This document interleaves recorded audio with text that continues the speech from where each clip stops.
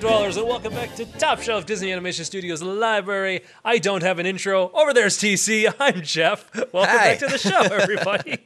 Hi, TC. Good to be back, Jeff. I'm good to be back. The listeners, thank you for coming back. This is wonderful. This is wonderful. Is this our second movie of the year 2000? This is Or the our first one movie of 3 for the year 2000. the year 2000. Remember when 2000 seemed like so far away and it was such a magical time? I was thinking about it as I put the post up for people who go to the Facebook.com/TopShelfPod, the earliest plug we've ever had for Oh the man, Facebook wow, page. we're a minute and a half in, guys. I was thinking about the year 2000 was when like everything came out and either had 2000 at the end of it Yep. or they put an X in it unnecessarily. So it was like Dracula 2000, the X Games. Because that just meant that it was like hip and cool and modern in the future Yeah. because it was all 2000. 2000. Yeah. And do you think, I mean, okay, so I'm going to ask that question right off the bat. By the way, we watched Fantasia 2000, for those of you wondering. Yes. For those of you who wonder, we and somehow clicked on this without reading what the title is. We have watched the Disney Fantasia 2000, the 37th. Is that right? 38. 38th movie in the Disney Animation Studios library. Indeed. And for those of you wondering, this is our second kind of sequel. Like we've had a sequel, which was Rescuers Down Under from the Rescuers. That was our first official and I think only sequel on this list. Right. If you want to consider Saludos Amigos and Three Caballeros as a one as a sequel to another, although there's no narrative structure behind those two movies, so then it's not exactly a narrative sequel. It's more of a thematic or stylistic sequel. So, and that's what we have here with. Right, exactly. This is very much so like a thematic sequel. Now I do know, and I was trying to think of how much stuff we went over because we watched Fantasia. Fantasia was, I believe, our third movie we watched on the list because wasn't it Snow White and Bambi Snow White and Pinocchio, then Fantasia? Yep. That's right. So that was way back in episode 3, released 1940. So there was a 60-year gap between the original Fantasia and Fantasia 2000. And Which not the intention of Walt and the gang when they came up with the idea of Fantasia. Exactly. It's I think it's pretty common knowledge, but those who may not know, the original intention of Fantasia was that it would be a touring property that they would continually add things to and remove things from, so that it would just be this experience that would come around ever so often with new additional pieces to it, and it was supposed to be this evolving idea of music brought to life through visuals. Bette Midler's section, she actually mentions that very fact, right, that in this movie, in Fantasia 2000, that was the original intention of it. Now, why do you think it took them so long to get back around to it? I mean, that was kind of that was one of my main questions regarding this film, and I wanted to know your opinion on it because it was 60 years, and I mean, obviously, that was the last one of these that they've done. It's now, at the time of this recording, it's been almost 18 years because they released Fantasia on January 1st, 2000. That was the IMAX release.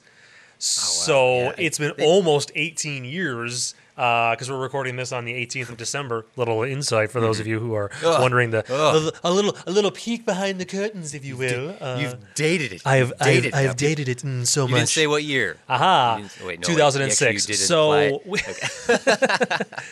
is from Why the did it past. take them so long to get to another one of these? I don't think that Fantasia itself. It wasn't a success when it initially had come out, so it wasn't a surprise that they canceled what would be the rotating Fantasia film series that they were going to release. And I don't feel like there was a demand for this style of filmmaking and so much so that this Fantasia 2000 is quite a bit different from the original Fantasia. Right. Though they are similar in that they're packaged together.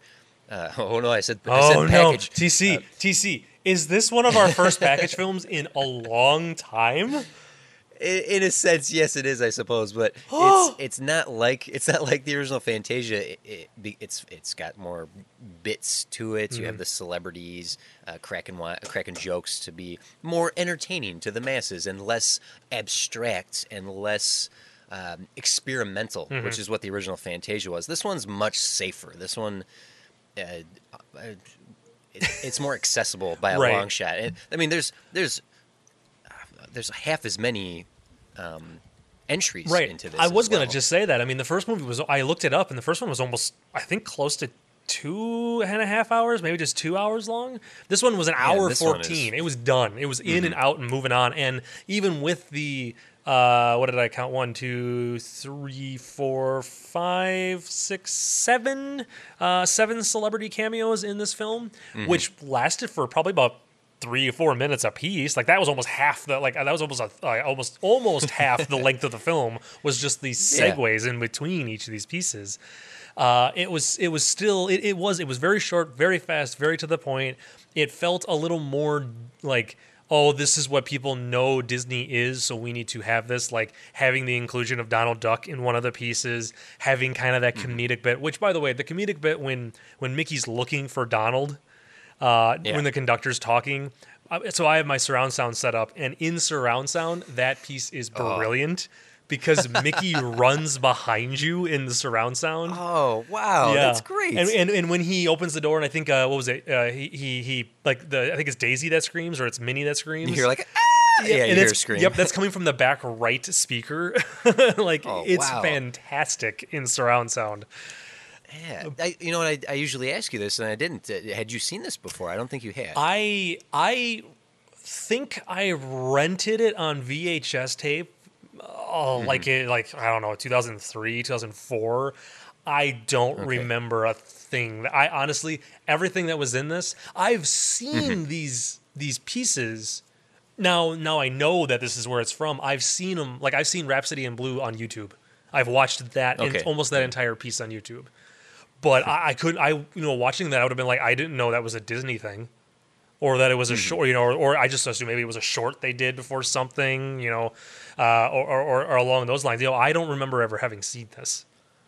Yeah, I do remember seeing this. I didn't get to see it in the IMAX, but I do remember seeing this in theaters. It was the year I started working at a movie theater.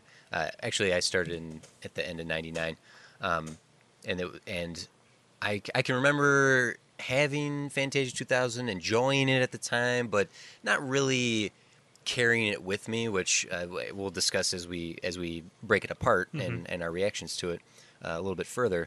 To go back to what I was saying before, this feels very different from the original Fantasia. The original Fantasia has this, it's that experimental maturity to it. It's trying to be accessible to the general masses, but there's something more. It's something more special about that original Fantasia in comparison to this. I know we shouldn't spend this whole time comparing one versus the other. We save that for all 10 films, and then we rank them. Right. But I do think it's important to compare it because I mean it is much like we discussed the two Rescuers films. I think it is important to look at the film that kind of was the predecessor to the one that we're watching right now because it's important to see how it's changed, how they've grown as filmmakers or what they did differently or how the technology changed and what they maybe did wrong or what didn't work this time around. And that's key. And I'm not gonna lie, I took a lot of that into account for when I was ranking this one on our list and just kind of little things like that just like no, why did they do this and was this successful and should they do it again or shouldn't they do it again or it felt more like the package films like Melody Time and Make Mine Music and Fun and Fancy Free. It felt more like those because those movies were like Fantasia light because they were more of the short animation departments and less of the feature animation department for those three package films. Yay! It not exactly like those, but more like those than the original Fantasia. And you saying, should they do it again? They planned on it. They had Fantasia 2006 on the schedule. That ended up getting canned, and all the shorts they were creating for that they've intermittently released over the years since. But interestingly enough, that we actually have a Katzenberg moment for this film. Yay! Are you aware of this one? I don't know if you're aware of this one. I think I read something online. I could be Okay. wrong, but go ahead and tell us. So, maybe this says a lot about how it was received. It goes back to the kind of the smart, the brilliance of Jeffrey Katzenberg's cutthroat Hollywood filmmaking decision making. He did not want to make this movie. Like, he was absolutely against another Fantasia, not on his watch. So much so that this movie was in development for 9 years until up to its. So while he was still there, they started developing this behind his back.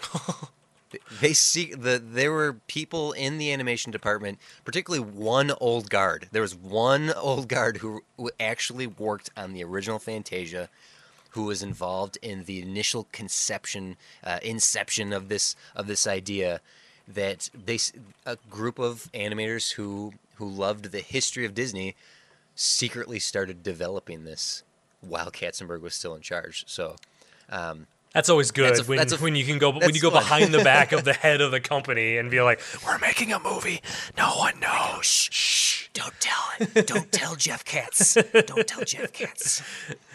But then that leaves the question of, I guess, there's a question that we can ask later in the podcast as well. But was Katzenberg right to say not to make this, or were the animators right in trying to recapture this out of the era style of animated Disney movie, right? You're right. And see, certainly does not fit in the Renaissance, and it certainly doesn't fit in the new Dark Ages that we're moving into. Right. And it's anomaly. And that's right where it sits, because it's definitely not a movie. Like, when you look at the movies surrounding it, even though we are entering, like you said, that dark era, that second dark era of the Simpsons. No, guys. Well, I mean, as of recording, Disney does now own the Simpsons. That is true. So you're not wrong to have that slip. Oh, not at all. Oh, slip of a tongue. Couldn't help myself. Slip of a $52 billion deal. No, like, it's not. It doesn't feel like any of those other movies surrounding it, and I could see it being maybe something that Disney would have considered right at the start of its new era, like our second Renaissance. But all the success of this new type of Disney movie, why would you ever go back to an old school way, like an old school film? So I guess I can't believe I'm saying this. I guess I'm kind of siding with Katzenberg on this. I cannot believe that. But I know I have an axe to grind against the guy as well, but we have given him credit before for some of his. Did you just puke in your mouth? A little bit. I just need to take. It's okay. Interestingly enough, that there was now we to kind of harp on Katzenberg a little bit more. He was this very Hollywood executive. He made decisions that anyone who's listened to the cast, we've kind of given this brief history in Disney media through the eyes of what Jeffrey Katzenberg did. This Fantasia 2000 was the first feature-length animated film to be presented in IMAX that had never been done before. And I don't know about you, Jeff, but I remember going on field trips to IMAX movies. Oh, yeah. And IMAX movies when I was a kid were documentaries. Yep. They were not. Yep. They weren't fun, cool narrative movies. They were just boring school field trips to the Field Museum in Milwaukee. TC, I am not going to lie. Up until about 2 years ago, I still thought that's what they were. Like, I had never seen an actual movie on an IMAX screen until a few years back. And when I finally did that, I went, oh, yeah, these aren't just those stupid documentary movies. Like, flying over Canada, you can see, boring, just make you fall asleep things. Yeah. What I think is lost on people, especially because you're bombarded with 3D options, and then there's the IMAX option. It's like, I just want to see the movie, okay? IMAX for narrative films is relatively a brand new idea. And thinking of that fact that Fantasia 2000 was the first animated IMAX movie, and now consider some of the animated movies that have come out in IMAX, but then also consider Avatar and some of the bigger tentpole films that have come out since. I mean, Disney releases IMAX films all the time. Yeah. The Harry Potter movies, right? The Dark Knight was filmed with IMAX cameras. But this, Fantasia 2000, was the first animated film to be presented in IMAX. And even to let that happen, IMAX had to agree to Disney's conditions, right, to gain this as a first, and some of those included a limited engagement of 4 months. So the IMAX screen in all IMAX theaters for 4 months was Fantasia 2000. Jeez. Now nowadays, you're lucky if you get 2 weeks. Yeah, you have a very limited window for that movie to be in the theater, and then it's just or on an IMAX, and it's gone. Because then there's another IMAX movie coming down the pipe. Yep. So now here's this is that like cutthroat Hollywood there. 50% of the box office went to Disney on IMAX. Now, I don't know if anyone's aware how the movie system works, but for a little insider baseball, if you will. Oh, yeah. You ever wonder why popcorn and soda cost so much? It's because movie theater chains get nothing from the tickets. Now, I don't mean nothing like they get 0%, but you're looking at like 5%, 15%. A movie theater is the equivalent of working in a restaurant. Like I feel like the pay that a waiter or a waitress will get working in most restaurants is the same as what a theater gets from showing a movie, which is like nothing. It gets its pay by the tips. So the fact that Disney got 50% of the box office returns, whether that was IMAX or just regular release, that's insane. Yeah. That is like that is massive. And actually, to go off of that, the reason we need that studios need us to love those tentpole films and come back and see them again and again and again, the theaters need that to happen because the longer a movie stays in theaters, the higher percentage they get. So when a huge movie comes out and is gone in 3 weeks, that is a failure for the studio, but it's even a bigger failure for movie theater chains. And that's why the prices on concessions keep going up. That's why they keep offering, now you can get alcohol and dinner. Like they keep having to figure out ways to get people to come to the movie theaters and buy the movie theater stuff. It's like, please buy our things. Please, we want you to buy our things. So just that's that 50% box office return. I know that's not really about the movie. It's more about filmmaking in general. But that is a really crazy fact, and that is the power of Disney in the year 2000, right? Right. Well, and I mean, the fact that they got that Disney got 50% of the box office is still insane. This film cost close to $90 million to make, and it only brought in about 95 worldwide. Yeah. So it's a failure, if you will, guys. It's not a successful They film. followed in the tradition of Fantasia by being a box office dud. Yep, being a thing that nobody actually wanted to see. Which I wonder. So like you saying like, oh, it was planned to be another one in 2006. I kind of wonder with just the failure of this film and then probably the subsequent failures I'll say those are failures. I know we haven't really gotten to many of these next handful of Dark Age films that we've got coming up, but I'm sure the combination of the next handful of movies probably also didn't help Disney to go, no, we are not taking a chance on another movie that's literally just music. We're not doing that. We need to keep making stories because people are not going to come and see it otherwise. We have to figure out a way to sell the toys, people. And how do the kids buy a toy to a flying whale? A flying CG whale, if you will. CG whale. Actually, let's do that. Let's get into the actual segments of this. So there's only 8 segments in this whole movie, which is I should have done a count of what the original Fantasia is, and there's someone right now who's like, it was 12 or whatever. I don't know. In that voice too. But actually. How did you watch this? Did you stream it or do you? I have the Blu-ray. I don't know how you watched it. I streamed it because it's currently streaming on Netflix right now. Okay, two things. I have the Blu-ray. The audio commentary track is Roy Disney and Mickey Mouse. Oh, really? So for anyone out there who might have the DVD release or the Blu-ray release that they there's an audio commentary track with Mickey Mouse in it, so that's that. That's awesome. By the way. Secondly, this is this might date the cast episode as well because they might eventually do this. But Netflix, I need you to hear me. If you want to make some more money, right? Mm-hmm. You should offer an audio track of commentaries. That would be awesome. Why don't they have that? That's the one thing I miss from streaming, or from disc to streaming, right? Streaming's the way to go. I'm not going to collect DVDs anymore, but I miss the special features. Yeah.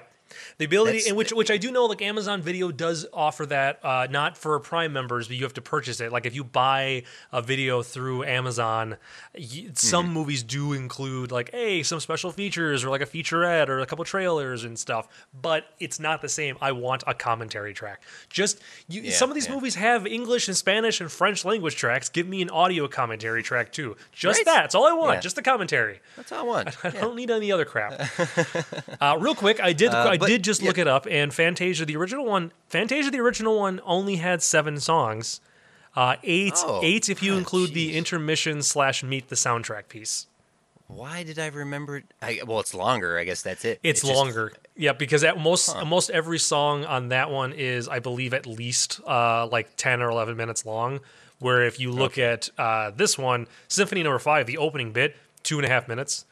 And then Carnival of the Animals is 2 minutes. Max. That's much shorter. Yep. So maybe that's just it. This one didn't. That's so strange. Well, anyhow, it opens up with the opening abstract, just like the original did. Although now we have Beethoven, right? Right. Yep.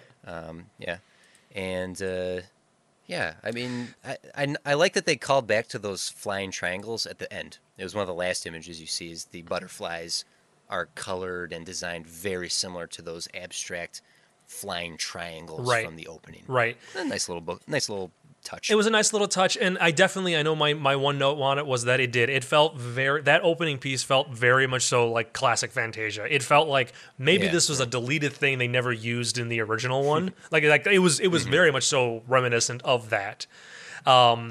Unfortunately, we leave Symphony No. 5 and go into Pines of Rome. And just it's the whales, and I'm sorry, the CG whales bothered me so much. Very PlayStation 1, right? Or PlayStation 2. Okay. We'll go PlayStation 2. And I mean, obviously, if anybody who's listening to this podcast knows that I continue to point out the CG in like the last handful of movies. I cannot help it. I went to school to do that, so I see it. Yeah. And I understand it was the era.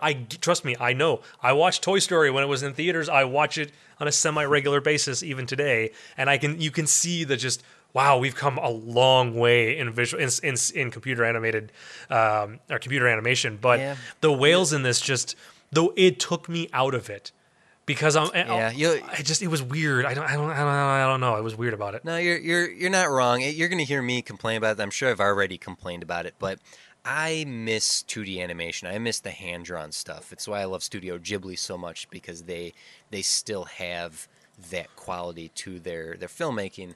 And CG can do wonders. There's no doubt about it, but there's something lost in what a computer does versus what hand-drawn animation does. And you'll hear me complain about that more as we get into the second Renaissance films. But even throughout the second Dark Age. I love all these references. Second Dark Age, second Renaissance, yeah. It's a lot of seconds, guys. I don't think we'll ever get into a thirds. Yeah, the whales, I don't know, that it's... and that one... If anything, it gave you Steve Martin. It gave you Steve Martin.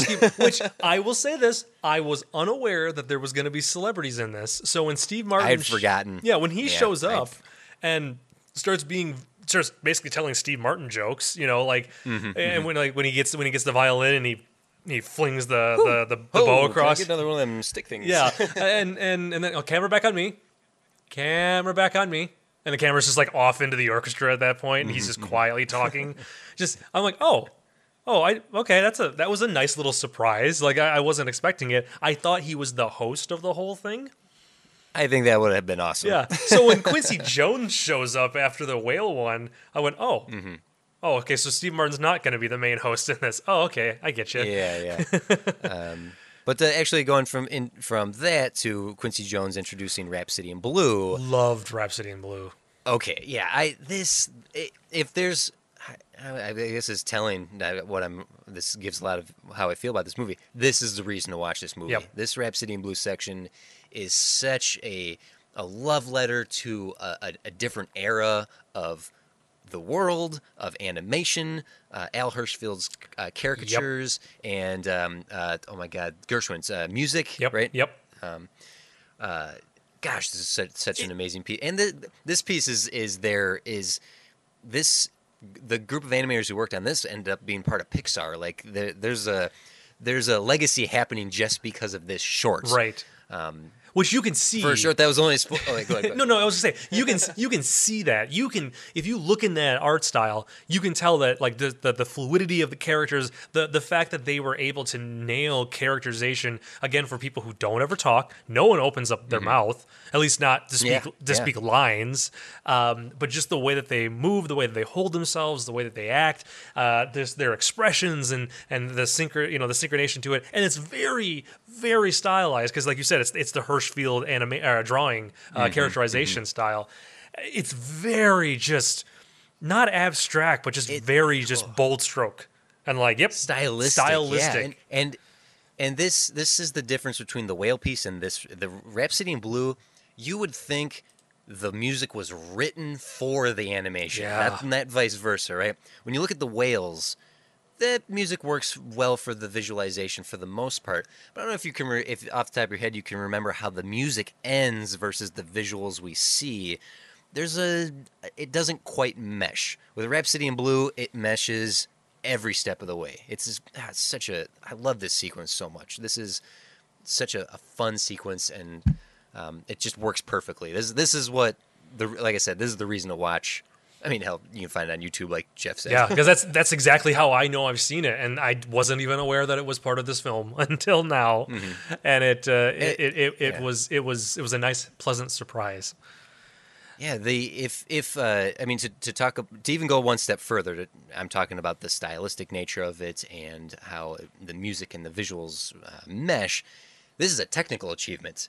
Well, let's see. It was only intended to be like two minutes long. It's like 12 minutes long. It's a long. It actually went on longer than I expected it to go on, but I was still okay with it while watching it. Yeah.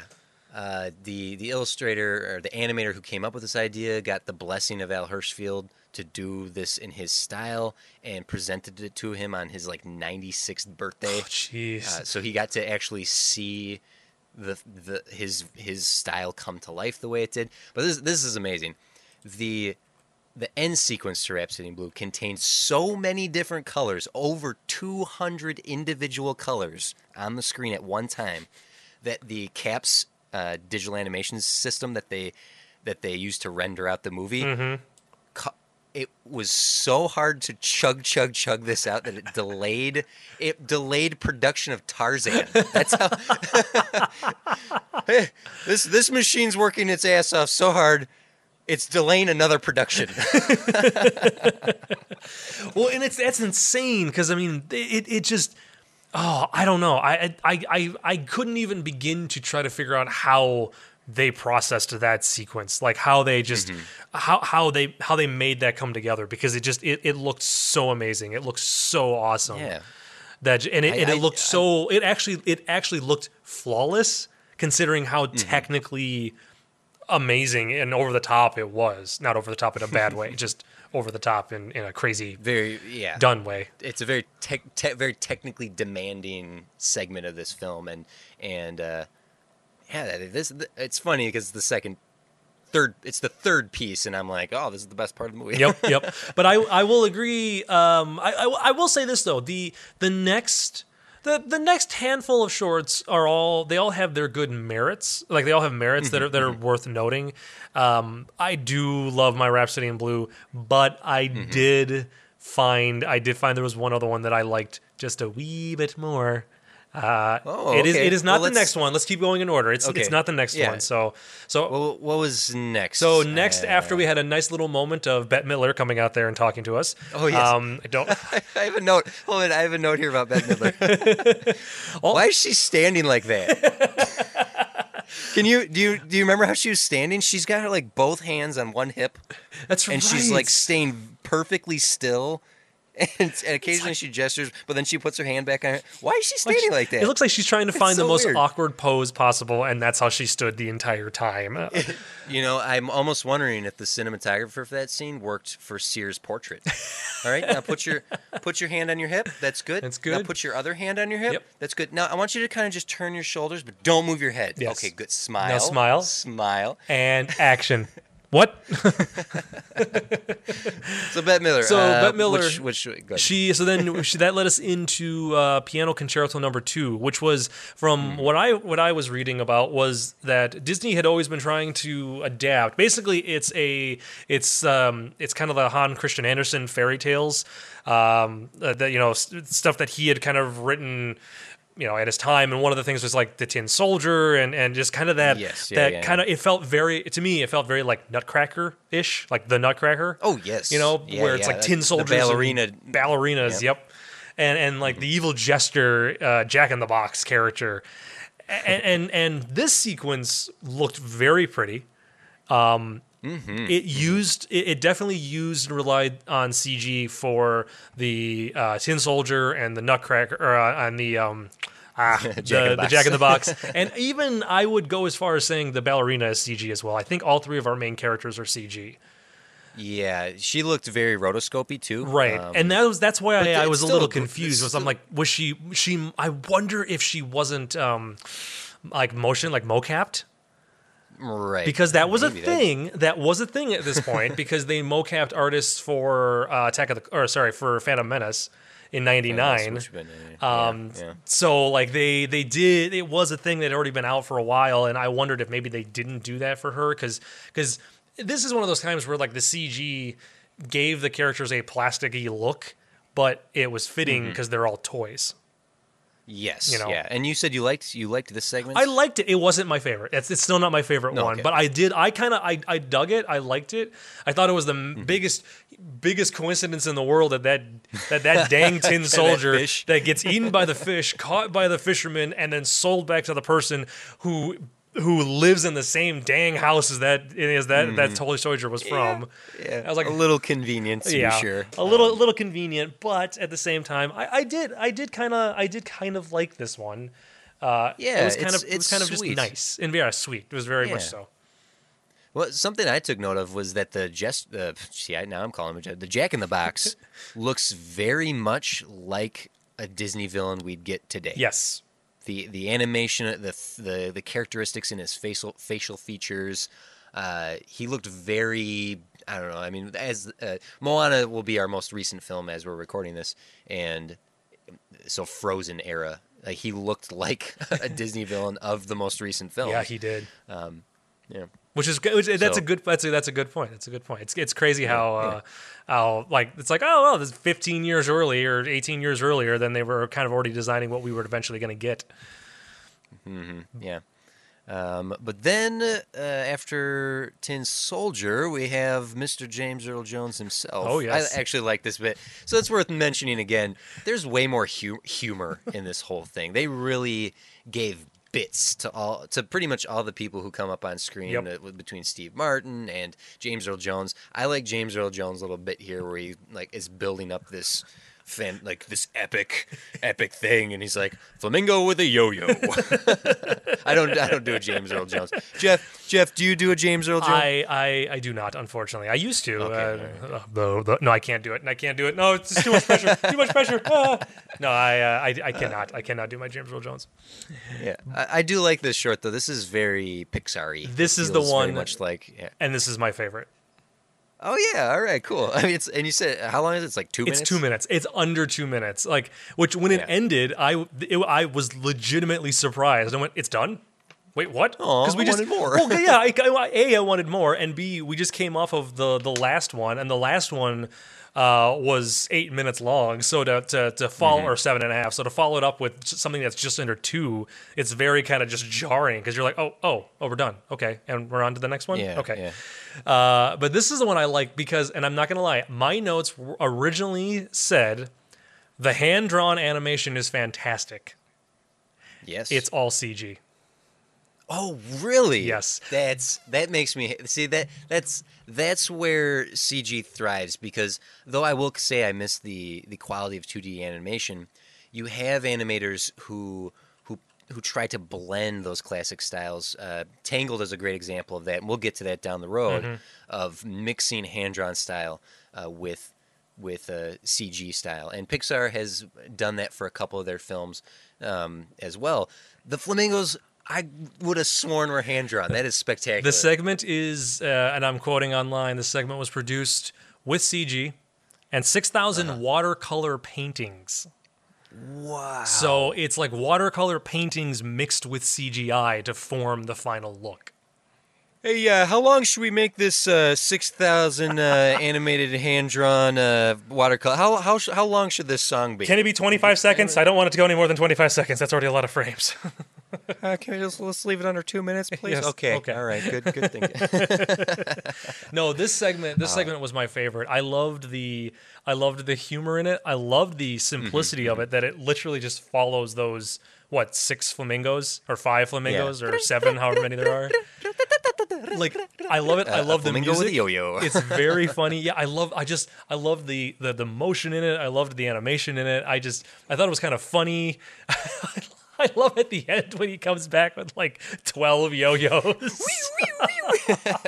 It made me laugh and it made me smile, and I went, "No, I like this one. This one's good." Yeah. But like you said, it is very reminiscent of it's reminiscent of like a Pixar short. This could have very well been like what's the one with the birds? Is it just birds? The birds? For the birds. For the birds. Like, it's very reminiscent of that. It feels like it would have been a little 3-minute short before another Pixar film that Pixar decided to make, and I'm completely okay with that.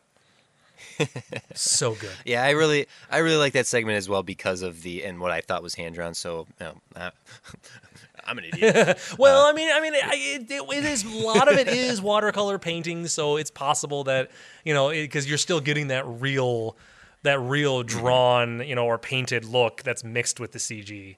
I like it's that Looney Tunes, that kinetic comedy.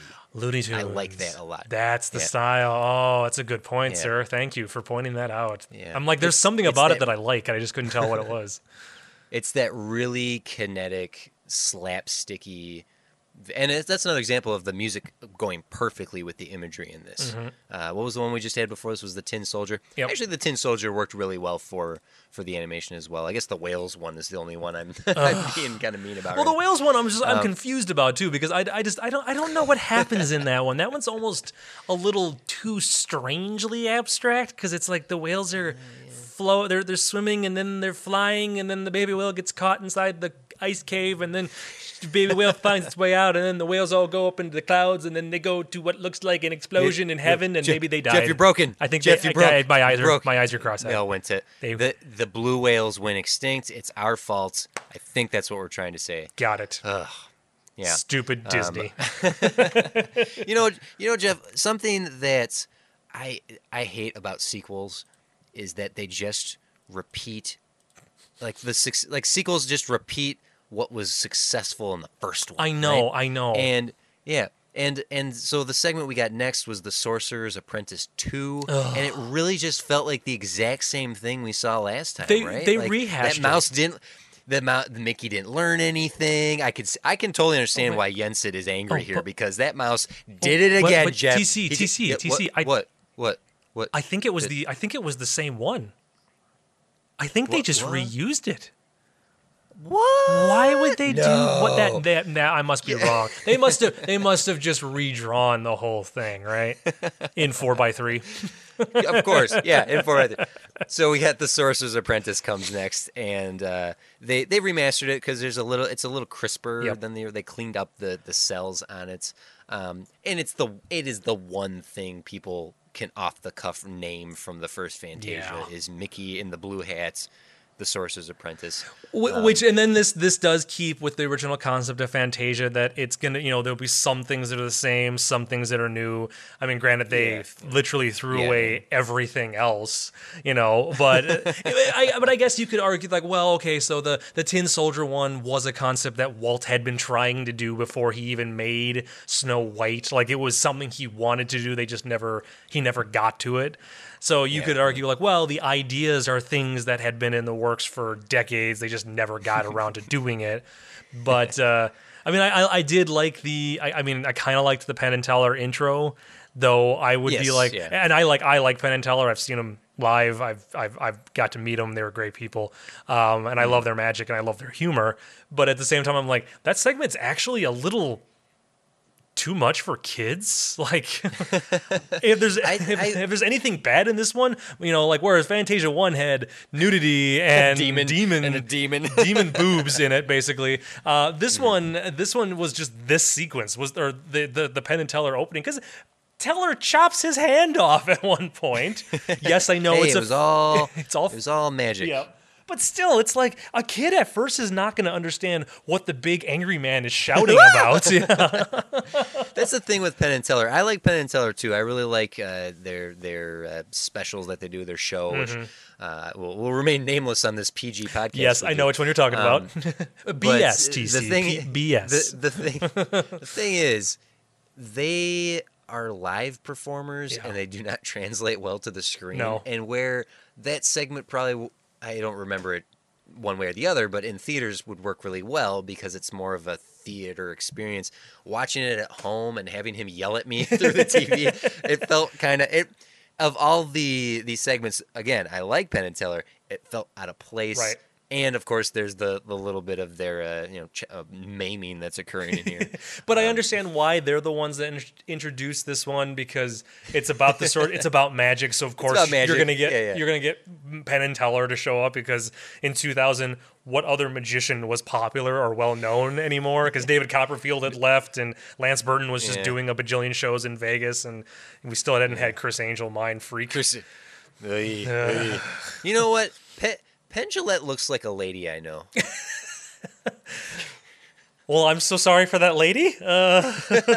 Question mark? Moving on. I don't know why. I do not know why I felt compelled to just say that out loud. I'm just looking at a picture of it because I brought it up real quick. I'm looking at him like it just dawned on me. I know a lady who looks like Penn Jillette. Like this. We'll leave her. Hey, you look like Penn Jillette. Excuse me. Excuse me, sir. Before, ma'am. Okay. Before or after the operation? That's the real thing I'm confused about. So let's move on. You know what I noticed in this one, Jeff? What? Because we returned back to Mickey and the Sorcerer's Apprentice, and it was nice to see it. It was, it's nice to return to it. It is a classic piece of Disney. I really paid attention to the broom this time. Okay. Right? Because Mickey is he's red and blue. He's the bright, shining piece of this whole segment. But I actually really paid attention to the broom's animation. Okay. And even going so far as I made a note of the hands on the broom are so well done. They're these he has these stubby little fat fingers, and his arms are like rail thin with the knobby little elbows. Right. And really just taking the time to appreciate the other aspects of the Sorcerer's Apprentice. It was nice to return to it, to have that kind of refresher of that bygone era of the Walt era. Well, and you can really tell how far Disney's come in the 60 years between the original Fantasia and this Fantasia, because you look at the art style, you look at the design, the animation, the quality of the animation. That's not a slight on the 40s or even the modern day one. You can see a visual change in just how things are done. And the 4:3 aspect ratio aside, that means nothing. But just you could see this how far they've come, and it was nice in that instance to reflect upon the history of Disney.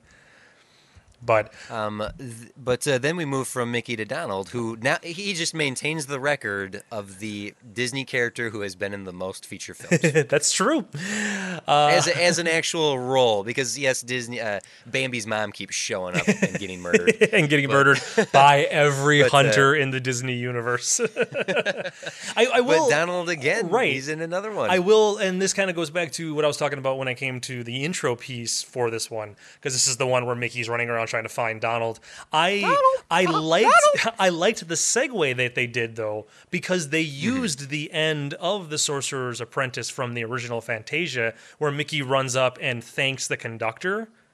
Yes, that's right. And that's the sequence from Fantasia. And then he runs down the stairs, and we cut to this wide shot of the hall where Mickey's running from the distance, where you see the outline of the conductor standing in silhouette in the distance. Really, yes. And, that is such a neat moment. Yeah, and runs over to the new conductor. And that moment I liked. I liked them bridging the gap and basically playing off of this concept that it's all in the same world. Like that the original Fantasia one is taking place in the same time as this Fantasia. Like it's all like that conductor is still down there. He's still alive. He's still they just completed, just finished conducting Fantasia, the original one, and this is just continuing the story. Like I dug that little bit of filmmaking they did. Yeah. But and then we get to hear Donald showering. Yes. And then also get to see him bathing later. There's a lot of nude Donald, if you will. Nude Donald. Nude Donald. I like the one thing I did like. I mean, I like that. Nude duck. Hashtag Danude duck. Hashtag Danude duck. DONNUDE or DONUDE. We'll take either one of them. I don't want people to be confused. NUDE. All right, people. Oh man. So I like this one. At the same time, so my initial vibe, especially at the start of it, was I'm like, oh, okay, I'm getting a very strong Lion King vibe going on with this one. Because when it opens up, I'm like, no, it's just the sweeping mountains and all of these animals, beautifully drawn. This whole sequence is gorgeous looking. I wanted to ask you though. I wanted your personal opinion because Disney. This is, I mean, it's the story of Noah's Ark, and that's a fairly biblical story. Do you think pretty biblical? Just pretty Jeff, biblical, pretty biblical. Do you think that's weird in a Disney movie? Because Disney doesn't tend to hit upon like strong religious beliefs or you don't know about the Illuminati conspiracy in Disney movies, Jeff. All right, you need to get your head out of the clouds. All right, buckle in. It's time for us to pull back the curtain. All right, Jeff, let me tell you about Disney's conspiracy theory with the Illuminati. All right. This is the Illuminati hour. Not much different than the Katzenberg minute, in case you guys are wondering. So let's buckle down and watch. Oh man, and go. The duck. Let me tell you about the duck. All right. How do I feel about Disney? What was the question? It was about Disney's religion. Just like the fact that like Disney hasn't really dabbled a ton. And trust me, I know that there are references. There's bits and pieces. There are things that can be a little more. Johnny Appleseed was, the Lord is good to me. Right, like I almost like that was probably one of the last big ones, wasn't it? That we've kind of stumbled across. Yeah, there's reference to God and country, and I suppose King Arthur, and I believe Sleeping Beauty. There's like casual references to religious beliefs and whatnot. This is a very blatant biblical story that they've brought to life here. Right. And not saying that's bad. Yeah. Just for the record, I want to right. I'm not offended because they did a biblical story. Like no, it's no, of course not. It's just it's weird, and it's like, wow, I wonder why they chose to do that. Like, why was it this story? Yeah. Pomp and Circumstance is the song they chose for this. It's more commonly known as the graduation song. Right. This is another one of those I don't quite think the music suits the animation or the story they're trying to tell. I don't hate it. It doesn't quite mesh like other segments we've discussed. Mm-hmm. As far as them doing a religious piece like this, there's nothing inherently religious about what occurs. Right. in the segment. So it's a very safe version of playing with a biblical story. I mean, if you want to go to DreamWorks, so I guess we're bringing Katzenberg into the conversation again. We can't go an episode without bringing Katzenberg into it now at this point, guys. Yeah. Prince of Egypt was one of the first DreamWorks animation films, and that is a straight up Old Testament movie that came out in 1998, so 2 years earlier, and that is the story of Moses and the Ten Commandments, and a very blatantly religious film. There's something. It's more accessible. It's safer to skirt the religious aspects of it, and I enjoyed this little arc. Actually, I felt some love for Yeah. deliberate Danude duck. Okay. Hashtag Danude duck. But when Donald and Daisy find each other at the end, I have a little warms my heart a little bit. My little, not the golden heart. That there's too many puns, Jeff. There's a lot What's happening? There's a lot of puns and a lot of hearts Oh and my a gosh. lot of things. I think I had too much sugar today because I cannot complete a thought to save my life. No, it's okay. Oh, It's okay. boy. I know we don't have to go any further than that. I just wanted to kind of generally know your thoughts about it, because that was the only thing that kind of that pulled me out of it for a split second, was because I know, like, I'm like, Disney doesn't tackle that sort of thing, because really they want to keep themselves as open to as many people as possible, and if you start focusing on one particular religion, that can very well pigeonhole you into a certain spot throughout the whole world, where there are many different types of beliefs and such. Yeah. So that was the only reason why I even questioned it. But like you said, I agree with that. I mean, the plot, the point of the story, really, really, it is what It's what the movie Titanic did to the singing of Titanic, because it's a love story set against Noah's Ark. Whereas, Right. like, Titanic, We know how the story ends. Yeah, right? we know it's a bunch of animals that get on the boat and they go somewhere, and the flooding ceases and recedes, and then they all just get off and they move on. It's like, we all know how Titanic ends. It's just that there's the love story set across it.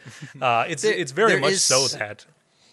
Yeah, and there is some. It is very much that. But there's some fun bits in this. I love Donald's a great character because he has so much personality Without opening and his mouth again. without ever uttering a word. But there's some fun little bits. I like that those two little mice keep constantly being at threat of predators over the course of the few minutes this exists. I like the bit where Donald's running out of the Ark once they've made a land, and he does a double take at a couple of actual ducks leaving the Ark. Mm-hmm. Yep. It's just a fun little real ducks, and he's a Donald duck. And he's a Donald Duck. Yeah. Yeah, it was well drawn. It was very well animated, and I like that we kind of hit back into that world where the human character, you really don't see what they look like. You get like glimpses of Noah, but never like a clear look at him. Right. It's that kind of fallback to the old school Disney animation style of just keeping below the waist. That the humans aren't important. They're important enough to further the plot, but not important enough for you to actually see what they look like.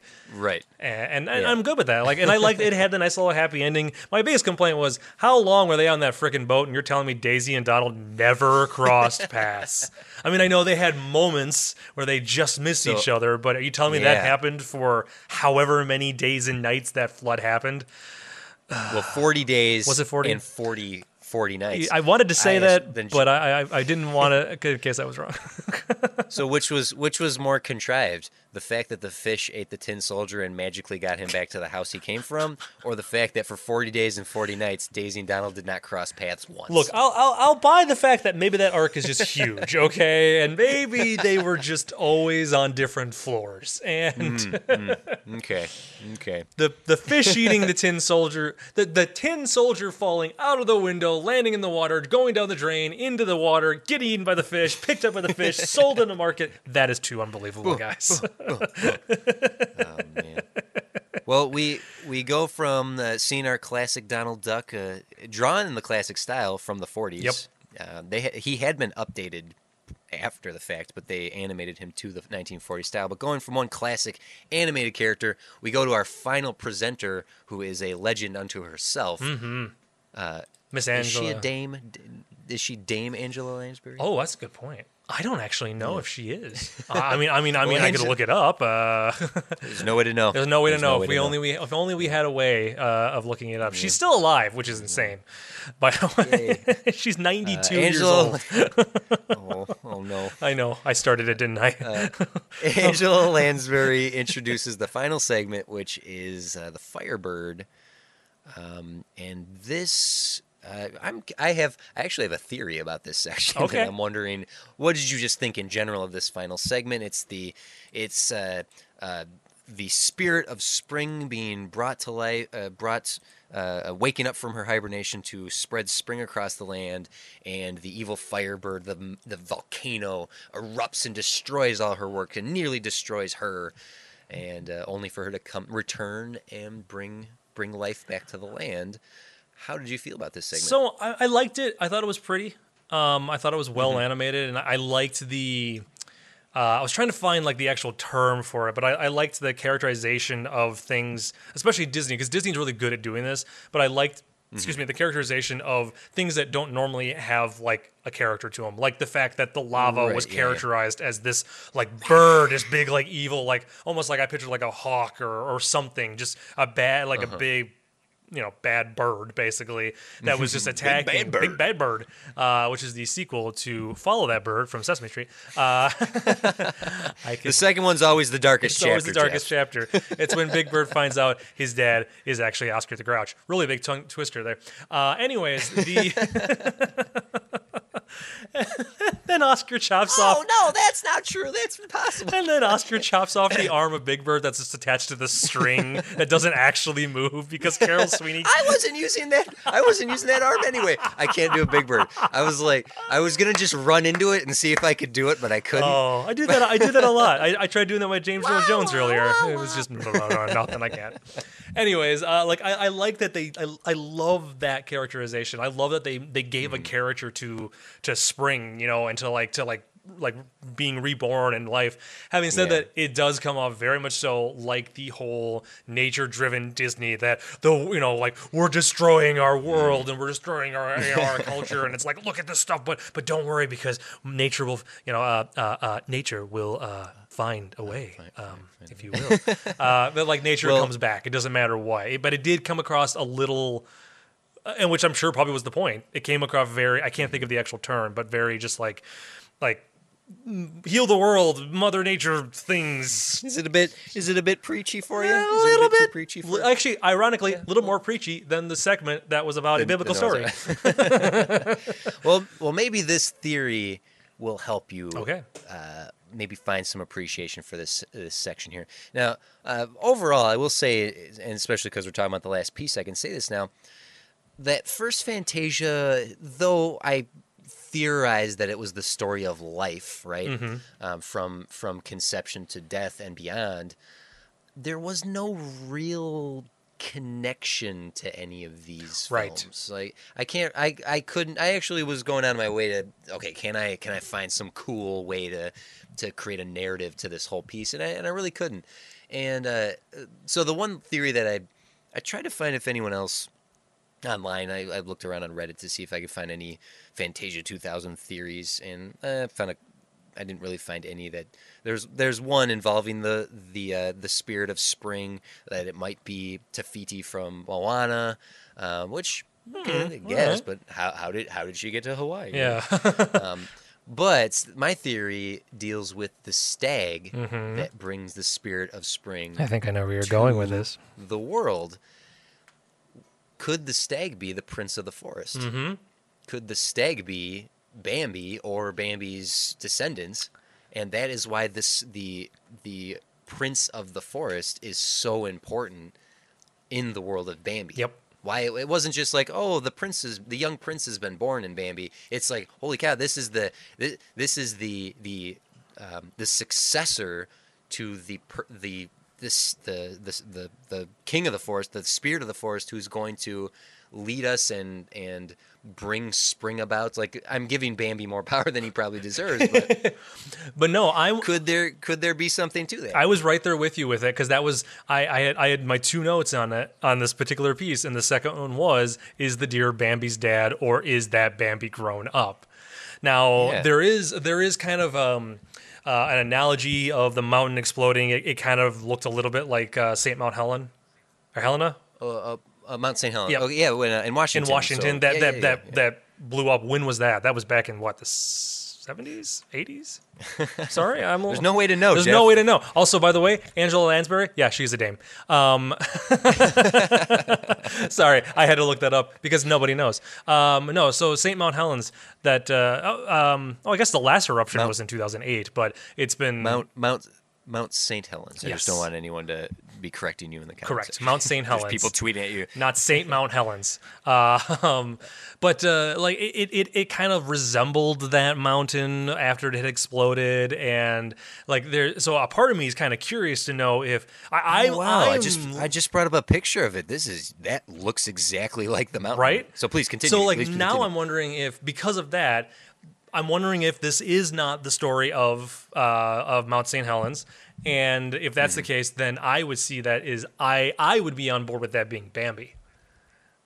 It's a grown up Bambi, like Bambi, because Bambi lives for a long. Maybe I wouldn't be surprised if they, because it's the Prince of the Forest. If these particular stags live for a long time before they die, or so I wouldn't be surprised if it's Bambi. Of mystical ability, and also this spirit of the spirit of spring is a new entry into the Wizard's Duel. I don't know how to handle her. But What is she gonna do? She's just gonna make things green. do I have to add Bambi to the Wizard's Duel now? Oh my, that'd be so interesting. Like, what is it? And okay, going up on the first round is Bambi versus Maleficent. Well, Bambi's dead, so moving on to round two. And just it's like, what's Bambi gonna do? He's just gonna lead the spirit of the spring to Maleficent. And that's it. That's all he does. He's gonna breathe hot breath on you. Hot deer breath. Hot deer on you. breath. Oh, I love hot deer Stag breath. Hot deer breath So, Jeff, sounds like a bad beer that somebody would make, a craft beer. Anyways, yes, you were asking. Can I get a hot deer breath? In a chilled glass, please. Would you? Okay, so we often ask this of the films, especially from this library. Is this something you'd sit a kid down in front of? Who's this for? Who's the audience for this? It's tough, and I feel like we might have dabbled on this one, especially for the first one. I think we talked about that too. I don't think I would sit a kid down in front of this, just because there's nothing. There's nothing to it that would keep their attention. Yeah, I mean the Flamingos, or Rhapsody in Blue, the Donald section, like those three, they have enough animated quality to them that I think you could hold their attention as a short. Right, but Rhapsody in Blue is so long. No. Rhapsody in Blue is so long. They're gonna get bored halfway through that. Going, is it over with yet? Yeah. I know. I mean, that's what I'd be worried about. I would be worried that there's not enough to keep their attention, even with the celebrities. Well, and then look at the celebrities that are between each piece.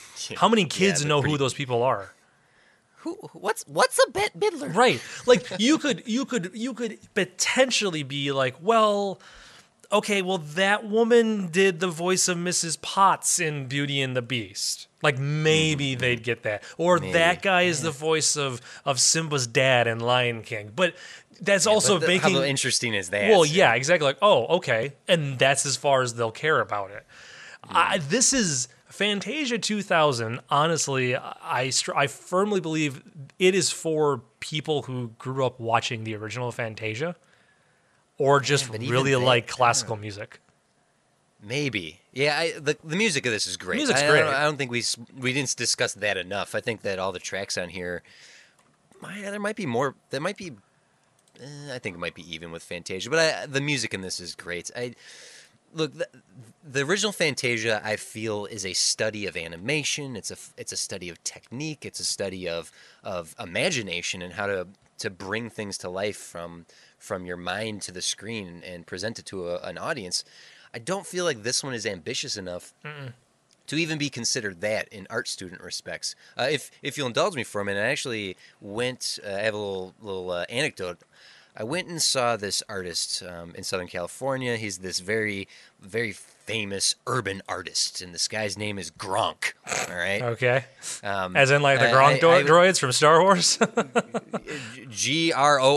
Gronk, right? And I went to it. I went with someone to go see it. And I didn't like seek this out. I just went to see this guy because of a friend. And you want to talk about pretension? Holy cow! This guy was so far up his own. Yep. All right. Yep. Mm-hmm. He was initially brought on to Fantasia 2000 to work on Fantasia 2000 to be one of his art style was going to be used for a segment. I don't remember if he said which segment it was going to be. And his art is very street. It's very graffiti, which is neat. It might be interesting to see some song brought to life with graffiti in this artist's style, but he was in the middle of development, and he decided to walk away. He said, "I don't want to. You are compromising the integrity of my art." I mean, how far do you get into a process before suddenly you're being compromised? well, Jeff, I'll tell you. They asked Mr. Gronk to use the color purple. And that was the line. That was it? He said, I will not do this, Disney. You will not make me... The story just blew my mind. Because to have the opportunity to be plucked... Honestly, how many street urban artists are a household name? Yeah, this guy was plucked from obscurity by Walt Disney Studios to say, we want your art style to be in the next Fantasia. You say yes. Yes. I don't care if purple isn't your color. Yep. For the love of God.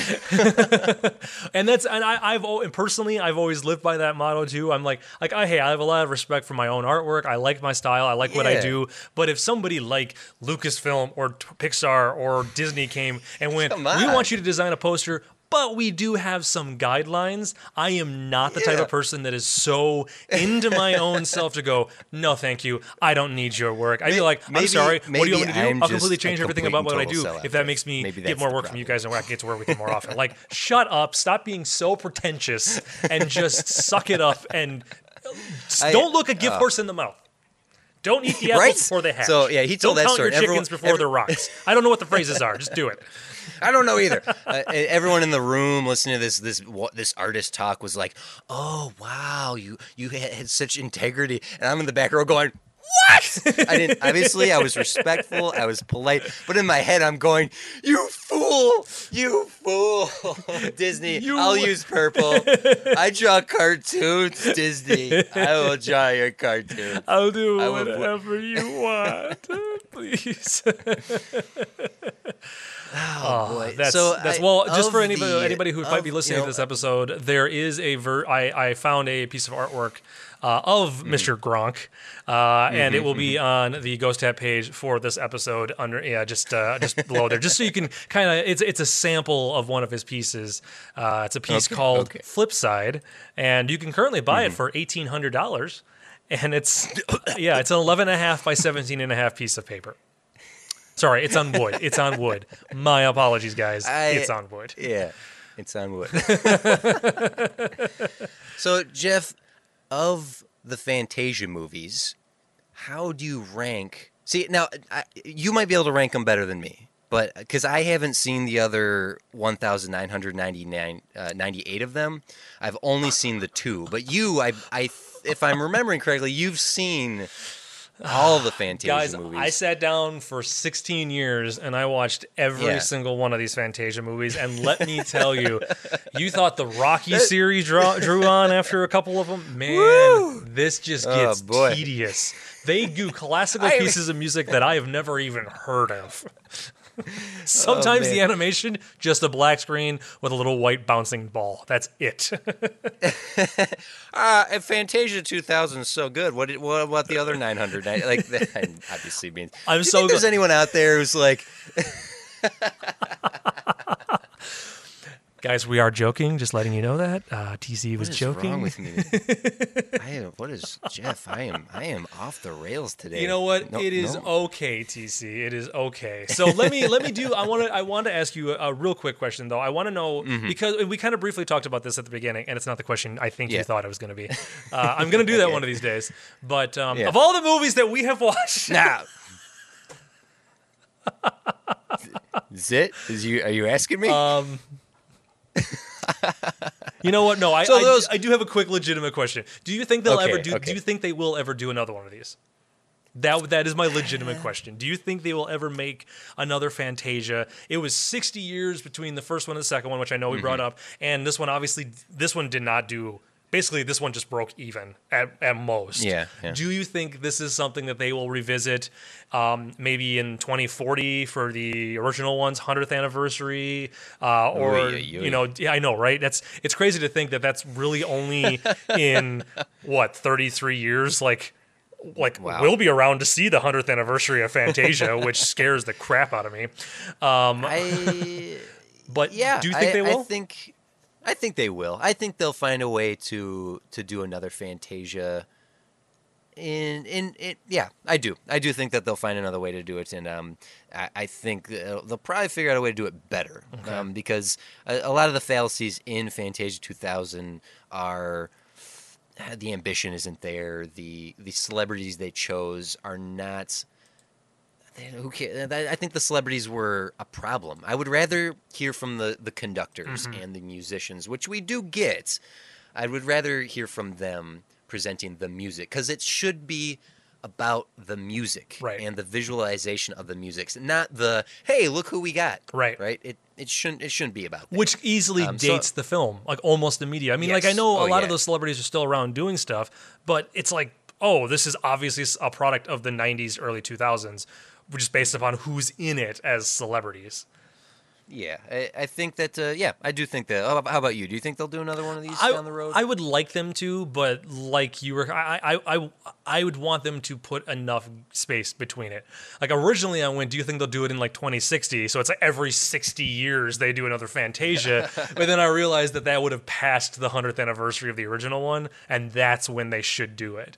They should really do it on the 100th anniversary. And I think knowing Disney and knowing the giant just entity it's becoming, I think in like another 25, another 30 years or so, they'll start production on another Fantasia for release on its 100th anniversary.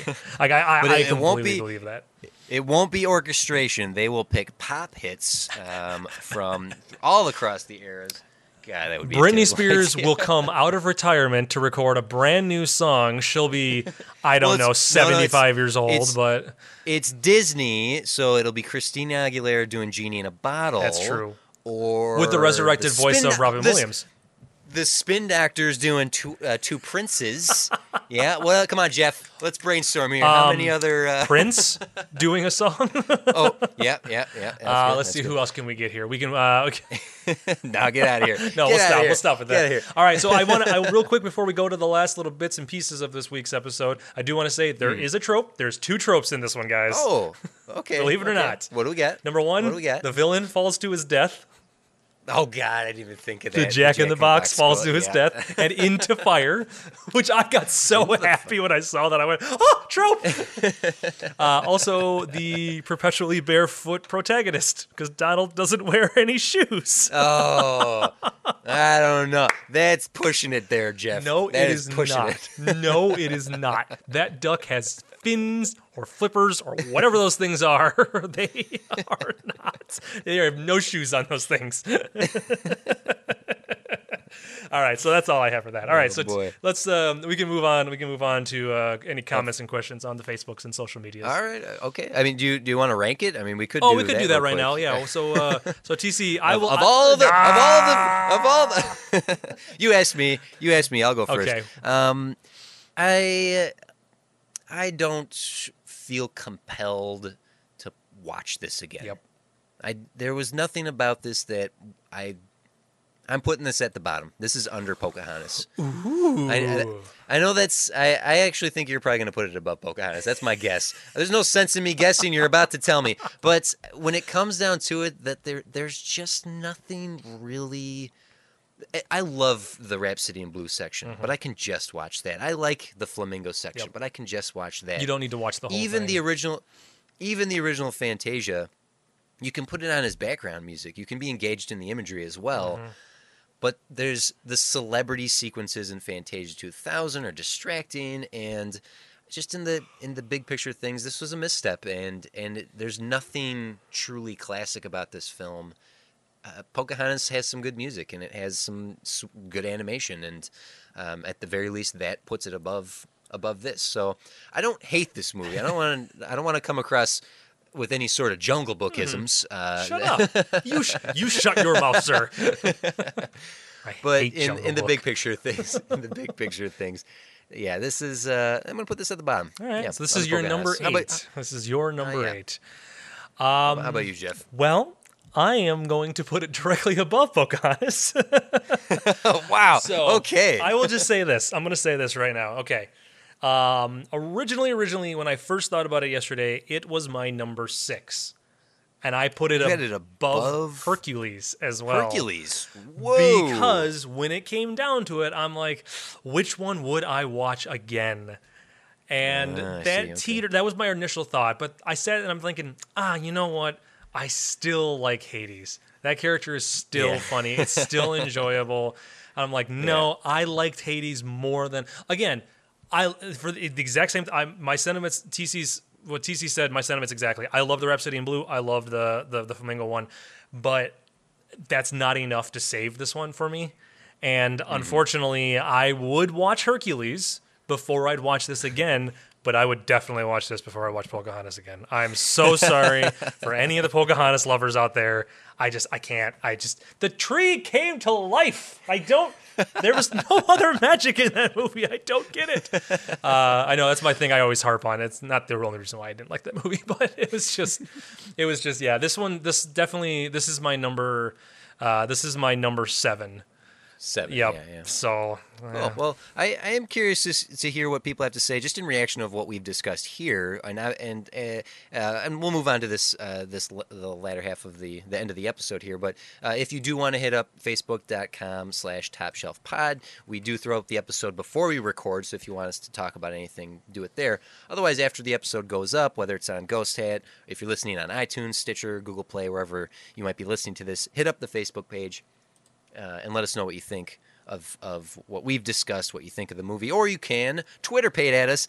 I'm at TC's Big Head. Jeff is at Random Bell. What? And we do have some comments. I have 2 tweets, and there's a few comments in the comment section that I'd be happy to look over. Jeff, do you have any comments this week? Nothing off the top of my head. I did not find any. Okay. Sorry. All right. Well, Wyatt says Fantasia 2000 strikes me as a film that had so much potential, but because of the creative team was obviously not on the same page as the 1940s opus, it feels like it has the appeal. It has to appeal to the masses as opposed to being another monumental art piece. I do like the Firebird Suite and Rhapsody in Blue, but I'm just happy I own the soundtrack because that's what really sets this movie apart for him. I appreciate it as it is because Roy E. Disney's love letter, it was a love letter to his uncle Walt, but it lacks the boldness of the original film. I think we're all on the same page here, Wyatt. Yep, definitely. Yeah, Definitely. Totally. He did offer us a question, which is a question he actually asked us in the first Fantasia. Is there any piece of classic music that you would love to see represented in a Fantasia? What would it be? I know there were plans for Ride of the Valkyrie and Claire de Lune, which I will share, and he shares it. And I believe he shared it when we watched the first Fantasia. This is such an on-the-spot question. I know. Because, how about this, Jeff? I'm going to pitch you a Fantasia, right? Okay. Where now this would be there'd be a lot of literal visualizations that would happen, but what I would pitch is a John Williams Fantasia, or And he's, I mean, John Williams does concerts all the time. They put visualizations from Star Wars, Indiana Jones, Superman, Harry Potter. They put that up on the screen while the orchestra is playing and he's conducting. I'd like to an animated version of a John Williams Fantasia where you don't necessarily see a game of Quidditch, but you see a snitch flying around and shadows on brooms and more abstract realizations of the enormity of John Williams's library. Right. I would watch that. I would watch that. that would be fat, especially done in that style. And you know, and then do what they did with this one, or what they did with both Fantasias. Each piece is in a different style. It's by a different creative team, by a different artist. So it's different interpretations. One might be realistic. One might be, or quote unquote realistic. One might be CG. One might be hand drawn. One might be the Hirschfeld style. You know, one could be just give it to a bunch of different types of animators and styles, and then just let it go. Let your imaginations run with each of these pieces. Yeah. That would be fascinating. That would be a Fantasia I would be on board for. So now Wyatt, that's not exactly strictly a piece of music, but that would be my pitch for a Fantasia-like movie that I could definitely sit through. See, and that might be a fascinating series of Fantasias. Like, pick a handful of different film composers over the years. Like Hans Zimmer. Like Hans Zimmer, you could pull him. Honestly, you'd have to do a Danny Elfman one eventually. Come on, guys. Oh, yeah. We're all on. But like James Horner would be fantastic because he made some beautiful. James Newton Howard would be a great one. I know these are a lot more modern ones, but you could go back, go pull Bernard Herrmann. You know, dude who did Psycho and North by North, like Hitchcock's films. That would be a brilliant, Fantasia series. Yeah. Just do a series of it, and it could literally just be Fantasia, John Williams. You know, like Fantasia, Bernard Herrmann. Like, you could do those just series and pick composers and animate pieces to their music. That would be fantastic. I'd watch the crap out of that. All right, I've sold the idea, everyone. Disney, call me. I know you listen to this podcast. They do. And that'll be Fantasia number 2026. 2026. Yep. So we got Jeff. They have 1998 more films to make. Man, they got so many. Zach Edwards says, I think Rhapsody in Blue segment is a perfect match between music and animation. Unfortunately, other than that and the Sorcerer's Apprentice segment, this film left no impact on me as a kid. Zach, again, I think we're all on the same page here. It's nice to know that we're not alone. We weren't alone in the thoughts. We weren't alone in the feelings. That's like, this was fine, but it's not the same as the original one. And I'm glad to know that, because sometimes, I'm not gonna lie, sometimes I feel weird about my ranking of some of these movies, but it's nice to know it'd be like everyone else is like, no, this was kind of just meh. Validation. Yes, my validation. Yes, excellent. So I do have a couple tweets. Oh, I actually just got a third tweet while we're sitting here. From our good old pal Dig Hi Ho. Yay! Hold on, let me just read it real quick. Okay. Actually, I have an answer for this one. I have an answer for this one. Jeff, of all the pieces in Fantasia 2000, do you feel any of them could be features? Ooh. I'll give you a moment. Go ahead, digest it. What do you think? The Tin Soldier, the Spirit of Spring. The Tin Soldier is the one that I feel like could be a Pixar movie. Yeah. Oh, yeah. Like, that's the one. Like, and I okay, it could be a Disney movie. I guess I could say that, but it is the one where I feel like that is a story, because it'd be a story about, he falls in love with this girl. The girl is kept, so it's still like a prince and like princess and evil like king type storyline. But then he gets knocked out the window. It's a little bit like Toy Story. He gets knocked out the window and has to he befriends the real world as he makes his way back to the home in order to save her before they get married or before whatever happens. Like, it's very that one I can see. That one I can see as being a feature-length film. Now, would that be good? Right. I don't know. But it depends who makes it, right? It's true. Very true. Jeff, there already is a feature based on one of these shorts. Really? And I feel like people have failed to remember this. I know you forgot, Jeff. I know the listeners forgot. So I need to remind all of you that Disney made a Sorcerer's Apprentice starring Nicolas Cage. You have waited 11 months to bring that thing back up again, haven't you? You forgot. You forgot, and I needed to remind you. Nicolas Cage, Jay Baruchel, Disney's The Sorcerer's Apprentice. That is a real thing, Jeff. You know, TC, there are two types of people in this world. One, people who remember that movie, and two, all the people trying to forget it existed. TC, which one of those two are you? Yeah, I'm the first guy. I'm the only guy. Even Jay Baruchel forgot he was in that movie. Oh, I forgot I was in this film. Oh God, guys? I forgot I was in it, and I was just sitting around, and all of a sudden I woke up and I was like, did someone just bring up my movie? What movie? Oh my God, I was in Sorcerer's Apprentice. Jeez. This is gonna be trending on his Twitter wall tomorrow or on Wednesday. Jay, we should make a sequel. No, Jeff, you be Nick Cage. Oh geez, Nick, I don't know if we should do this. It sounds like a bad idea. No, it'd be a totally great idea. I got a totally good idea. We're just gonna go, and it turns out on the inside of my hat is a map to the Declaration of Independence. All right. Oh, jeez. All right. Well, okay. Come on. I'll be a magician. Witcha. All right. I'll just work the... Thank you, everyone. That was Jeff and TC Theater right there. I feel like we haven't done that in a long time. That was good. Our other... Oh, man, I might have to animate that one. There's a... Please do. We have one other tweet here. This is from Kayan Zezus, who says the broom death was the most violent thing she saw as a kid. Yeah. Probably not, but it's still pretty violent. He murdered a sentient broom. He murdered a sentient broom down the middle, like as if he chopped it into its head and just split it in twain. Well, I got a follow-up tweet. She's tweeted twice. He straight up murdered that broom. Second tweet. Pretty quick karma though. That's right. Drown in your guilt. Jeff, I think what Sorcerer's Apprentice, at least the Disney animated one, is telling us is that taking shortcuts often leads to more work. Yes. I think that's what it's saying. You know what? And I think that's a good takeaway. That's our takeaway from this movie. That is the lesson here, folks. That's all I got, Jeff. Well, that is all I got. That's all I have as well. So with that, TC.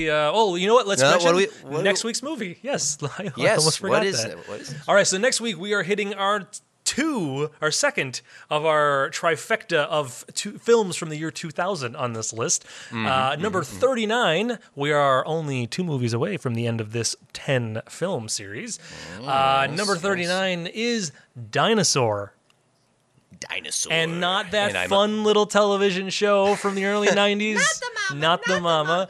But the singular CG animated film, which actually I believe will be our first full CG animated film on this list. Maybe. Like full CG? Maybe. But yes, I've never seen Dinosaur. This one, I remember it coming out, and I had no interest in seeing it. Well, I look forward to having a conversation with you and hearing the comments from our listeners about Dinosaur, but in particular about Fantasia 2000, as we've just discussed it here. But, Jeff, I think we did it. TC, we did it. Another one in the bank. Another long one, too. Holy cow. This one was off the rails. I take full responsibility for the ridiculousness of this episode today. It is all my fault. Just for the record, everybody, our episode is longer than the movie we talked about was. Than the movie. Yeah, I just looked at the timestamp. Recited the movie note for note, and it would have been shorter than this episode. So this is what I want you to do. Everyone. I want you to play this while watching Fantasia 2000. It was pretty much a commentary track, right? Just an extended one of those commentary tracks that it's like, well, when do I start it? All right, well, they're still talking. The movie's been done with for 10 minutes, so what do I do? Yeah. Just start it over right now. It's like go back and watch Rhapsody in Blue. We got another 12 minutes. Here we go. It's like Pink Floyd's The Wall with The Wizard of Oz. You just keep looping the movie or the soundtrack, whatever's shorter. All right. Awesome. Well, Jeff, thank you. Thank you, TC, for being here, and we'll be back. So next week, just to give everybody a heads up for when we're recording this, next week is Christmas. I'm assuming we're not gonna miss our schedule, but we just have to figure out what schedules are gonna be, because when we normally record this, it kind of falls on the holidays, and I'm gonna be gone for a little bit of the holidays. But we'll definitely try to still get the episode out at least some point next week, unless something too major happens. We'll figure it out. We'll let you guys know. So yeah, cool. But, all right, so TC. with that said, this was a podcast, and we were the people who were talking extensively. Yeah. And this right here, this is a sign off. Yeah, it is, buddy. Not the mama.